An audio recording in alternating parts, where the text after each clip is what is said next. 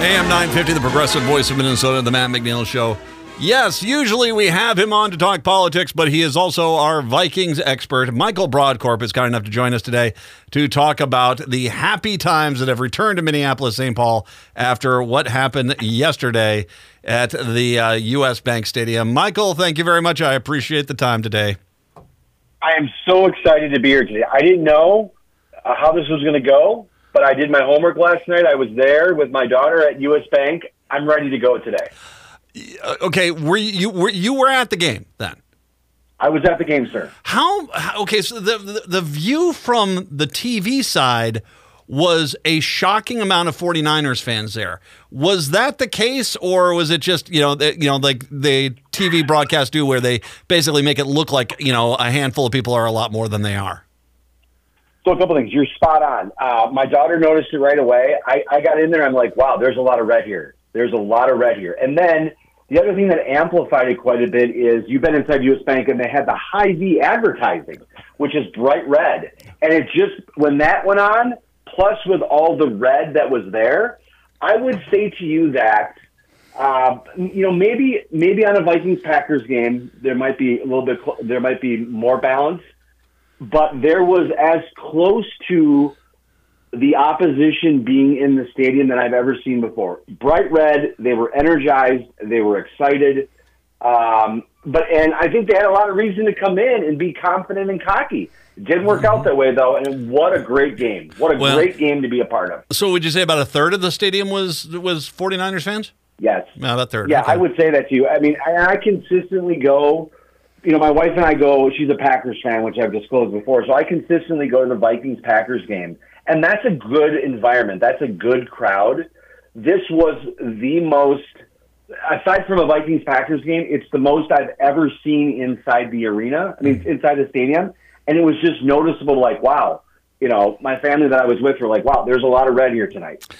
The Vikes get the victory yesterday, 22-17, as they beat San Francisco. I think the statistic of the game, and this is one that I am stunned, and I mean stunned by, Kirk Cousins was not sacked once by that defense. I don't know what happened there, but that is the most, to a point that's even unbelievable. If you were to say that Cousins was only going to get sacked 3 times in that game, you'd think, great, that's going to be great for us. They didn't get to him once the entire game. There's 2 things I want to make sure I say in this interview correctly. I want to make sure I say NFC North and not fall back to the history of what the name of the division used to be called. And I also wanted to talk about Kirk Cousins. The offensive line was great. He had more time, ability to move. There was just a noticeable difference. And it's the environment by which we have consistently talked about, being amateurs as we are, professional Vikings fans, but amateur sports and analysts. That's the environment where Kirk Cousins needs to succeed. He needs to have some time. And last night that was on full display. Offensive line did a great job protecting him. He had more mobility, just good sight lines, and he was just a solid quarterback last night. There was some talk before the game that said that the Cousins' biggest problem is, since Jefferson has been hampered, is that he's not looking at all of his options, because there have been multiple times where someone is wide open and you're just not seeing it. And last night, that was changed. The coaching staff must have gotten to him. Check your receivers, check who you got coming, and stay in there. The offensive line will hold them back long enough for you to find your second, third option. And they pretty effectively picked apart the San Francisco 49ers, especially in the first half. They did very much so. One of the other things, yes, very much, it was also exciting and refreshing to see. I believe the Vikings scored a touchdown in the first quarter. Yeah. That was exciting to see. I think that it's one of the dynamics that we've talked about before, which is, Thielen, Cook were there before. You add in, Justin Jefferson. And right now, Cousins doesn't have Jefferson. He doesn't have Thielen. He doesn't have Cook. And so he is reframing this offense in a way in which it just seemed last night that it was clicking and he could connect with it. Boy, you can't, and I can't speak high enough about the play last night of rookie wide receiver Jordan Addison. Just fantastic. I mean, he showed just fighting for the ball and that great roughly 60-yard touchdown that he had. I think folks on TV, from what I heard, thought it looked like an interception. I guarantee when I'm in the stadium, it looked like an interception. And the fact that he pulled that away and went down the field for a touchdown was just a great play. And it was good to see the Vikings win last night. It was their first home victory this season. Significant, great crowd. All around a good environment and what they needed to do, Matt. As I was leaving the stadium with my daughter, I was talking about kind of going through some of the notes, and I was saying to my daughter, I said, look, I got to do some sports talk tomorrow. And I said, that's what the Vikings needed to do. They needed to win. That's a game that they needed to win, because what we have talked about since that Tampa game, and I was sitting nearby on the other side of some family. There was someone there from Tampa Bay who was wearing a Vikings jersey, and we were talking about the game. And he said, look, he goes, Tampa Bay shouldn't have won that game here. And I said, you're right. But as I was leaving, that's a game the Vikings should have won. And I think if we laid out the season, I don't know that we would have predicted that this is a game that the Vikings should have won. So they shouldn't have lost against Tampa, but they maybe shouldn't have won against San Fran. But they got the victory last night, and from our calculations, this is what they need to be, because we now go to Lambeau on Sunday, and there's a possibility that the Vikings could be 4-4 after that. Well, and you and I have talked about this. When you looked at the beginning of the season, the first 8 games, I think most people thought 5-8, because you got that Philly game, you had Kansas City, and you had in San Francisco. But you felt the rest of them, the Tampa, the Chargers game, the Bears, that you felt like those were winnable games. The reality is that if you go 4-4, you're only one game off of that, and you still have a lot of games to play where you can come back on. And I think you and I had talked about, it's like, okay, you lost that Tampa game. Which game are you got to win Kansas City. You got to win San Francisco. You got to win one of those games to make up for that. They won the San Francisco game. It definitely puts them into a position. And we got to be careful. I mean, Lambeau's not going to be a cakewalk. I mean, these NFC North games are always tough. I mean, the Bears played us pretty tough down there, but these NFC North games are tough. But if you do come away from Lambeau with a win, you end up, really, especially, and we'll get to this here in a little bit, but you look at the rest of that schedule and you're feeling pretty good about things at that point. Correct. I mean, this was one of the games that I think, again, going back to our kind of calculation, they needed to make up a game. And this, I think it's fair to say that this washes off the Tampa game. Now they have a little bit more margin for error, but not much. But it's not it wouldn't be, Lambeau's a tough environment. I was there earlier this year for a game. It was impressive to be there. I can't imagine what the energy is going to be like on a nice fall day in Lambeau, but they play this Sunday. If they win and they're 4-4, I'm not saying that's easy to do, but if you were to lay out in front of us, what do we think is more likely? Vikings beat, a 5-1, they were 5-1 coming in, San Francisco team, versus going to Lambeau. I know the Vikings have been, I think, 6-0, now 7-0 against San Francisco, but on paper, San Francisco is a better team than Green Bay. I understand the environment in Green Bay is going to be more difficult, but if the Vikings can win at home against San Francisco, I don't think there's a reason not to believe that they can't beat the Packers on Sunday. Here's where, let's go back to Jordan Addison, because so earlier in the game, the interception, this was the same exact play. In that case, Addison has the ball. I think it was Gray was the defender, wrestles the ball away from him, interception.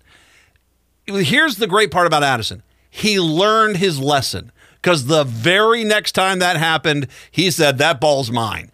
And that was Gray's ball, and he ripped it out of his hands, and there was no one back there to stop him at that point, and that became the touchdown at the end of the second half.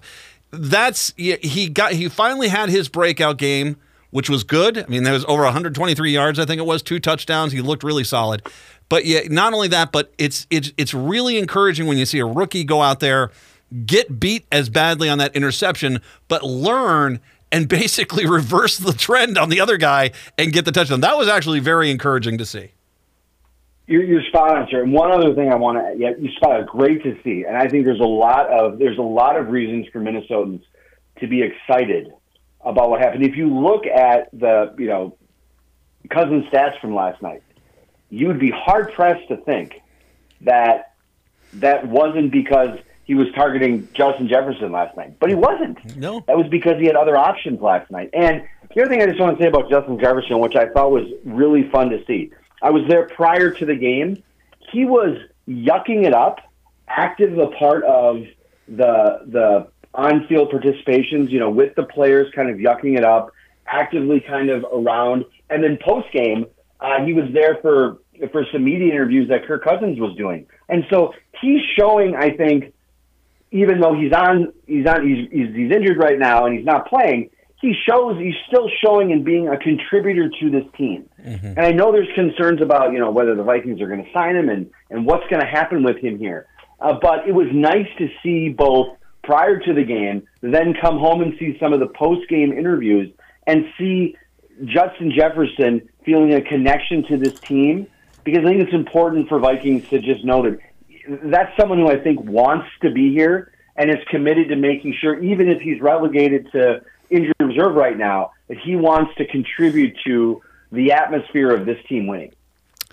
Yeah, that's it. Are they going to sign Cousins? I got to believe. I mean, I am one of these people. Don't trade Cousins. He's got good stuff. He's got really good stats. I think you'd be a fool to let him get away, because quarterbacks, as much as he gets a lot of grief, quarterbacks that put up numbers like that are not too common. And so I'm kind of hoping that the team re-signs him for a few years at this point. That was also part of the discussion on the way home last night. And you and I have gone, we should just dedicate like 3 hours of your show one day just talking about Cousins, just to really go through it. But yeah, I mean, he had a lot of confidence last night and just a lot of leadership. And yeah, on paper, but what I saw last night, boy, I know that I flipped and flopped on Kirk Cousins all throughout our episodes. There's a healthy trail of our discussions about me flip-flopping, but I agree with you. I think last night he showed what he can do.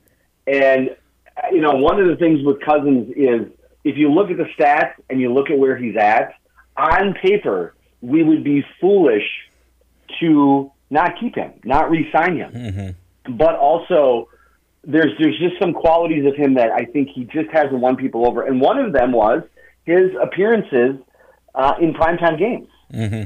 And he did very well last night. Very well last night. All right. And there's a lot of things to leave that game last night to feel good about, a lot of building blocks for us to feel good about.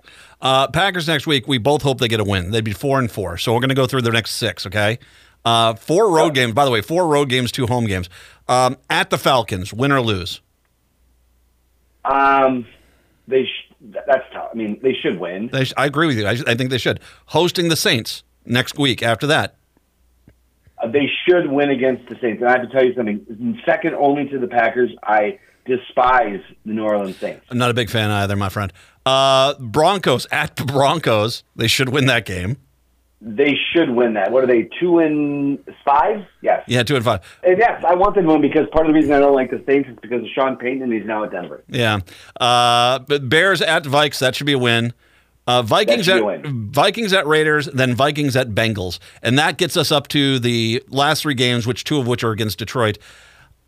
I'm going to say one of the other. They'll either lose at the Falcons, or they will lose at the Bengals, I think. And I think they could go 4-2, which then gets us to 8-6 with those final 3 games. I think that's where the season's going. If we're 8-6 coming into the final 3, and the final 3 are 2 Lions, 1 Packers, right? Yep. We're in the hunt then. Yep. We're in the hunt then. We're absolutely not. Because as of right now, I mean, we're 2 games out. I mean, we have 2 games yet to play.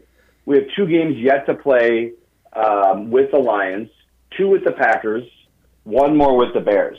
We're 1-0 in the division. And so, there's a lot of opportunity. Depending on where this goes, and there's a real opportunity for the Vikings to still win the NFC North. They got to win. They got to win their games. But there's a lot of opportunity. There's a lot of reason to feel hopeful. I don't know. I always think that the NFL experience is incredibly good on TV. It's fun to watch an NFL game on TV. But I'm really appreciative of the fact that I was at that game last night and got to see it, because I think that was a make-or-break game for the Vikings. And there was a lot of character, a lot of grit, and at least for our conversations, it was important for me to be a little bit more informed seeing that game day experience. And there's just a lot of reasons to be excited about this team right now. Now, make sure you talk to your tax specialist about writing off this ticket for work expenses. Yes. I mean, I think we can justify that right now. Now, Matt, I do need to disclose to your listeners. I came home and I immediately put the shirt on. We've got a shirt. I'll post a picture of the shirt. I got you. I got Patrick and Brett, the two producers here as well. That is a brilliant shirt, Matt. Yeah, and by the way, I just want to for your listeners, I got the shirt on, a wonderful gift from Matt, cousin shirt. I got my Vikings Zuba on right now. I got a Vikings sweatshirt on right now, and I got my Vikings Nike Pegasus on right now. So I'm full purple right now. I'm just bleeding purple right now. I'm so excited. Real quick, we got about 2 minutes. That's it. What was your favorite Tom Emmer thought about being a speaker moment? Let me just say, I think it would have been. Look, Matt, you and I are good observers of Minnesota politics. Let's just set the table here for a moment. Tom Emmer lost in part because he wasn't considered conservative enough. That's the world we live in. Yep. And let me just say, let me put on my partisan Republican hat for a moment. It would have been historic, remarkable, amazing for Tom Emmer to not only be on the national stage at that level. He would have succeeded. It would have been great for the Republican brand. Nationally, he would have been a responsible leader as Speaker. It would have been tremendous for Minnesota Republicans to have Tom Emmer as Speaker. And the opportunity that Minnesota Republicans lost today by not having Tom Emmer be elected Speaker is simply so profound that you can't put it into words right now. It would have just been a game-changing opportunity. And it's disappointing, it's frustrating, but as some of my Republican friends have said, those who are very strong supporters of Emmer, the speakership doesn't deserve Tom Emmer. And that's what I'm left with today. Yeah. He didn't deserve it. I wish he would have gotten it for a variety of reasons, both partisan reasons and because I'm an advocate for democracy. But it's just a sad day. It's unfortunate, and the mess continues. Yep, they can lose 4 votes, but unless it's a far right person, they lose 25 there. If it is a far right person, they lose 25 on the other side. I have no idea where they go with this. Yeah, it's going to be a mess. But maybe when we talk next Monday, we can talk. Maybe I don't know. We'll be talking. Maybe next week we might need to talk about Vikings and speakers. Maybe they have it resolved by then. Speaker Michael Brodkorb. That will be our announcement next week. The new Speaker of the House. Oh, not me, Speaker. It would be the Speaker who's elected. Michael Brodkorb, of course, listen to the podcast. Michael, outstanding. We'll talk to you next Monday, hopefully after another Vikings win at Green Bay. Thank you, my friend. Thank you for the shirt, and thank you for the opportunity to be on. Have a great evening. My pleasure. Michael Brodkorb, kind enough to join us. We'll wrap up the show when we do return. It's the Matt McNeil Show right here on AM 950. Let's win this game. Skol,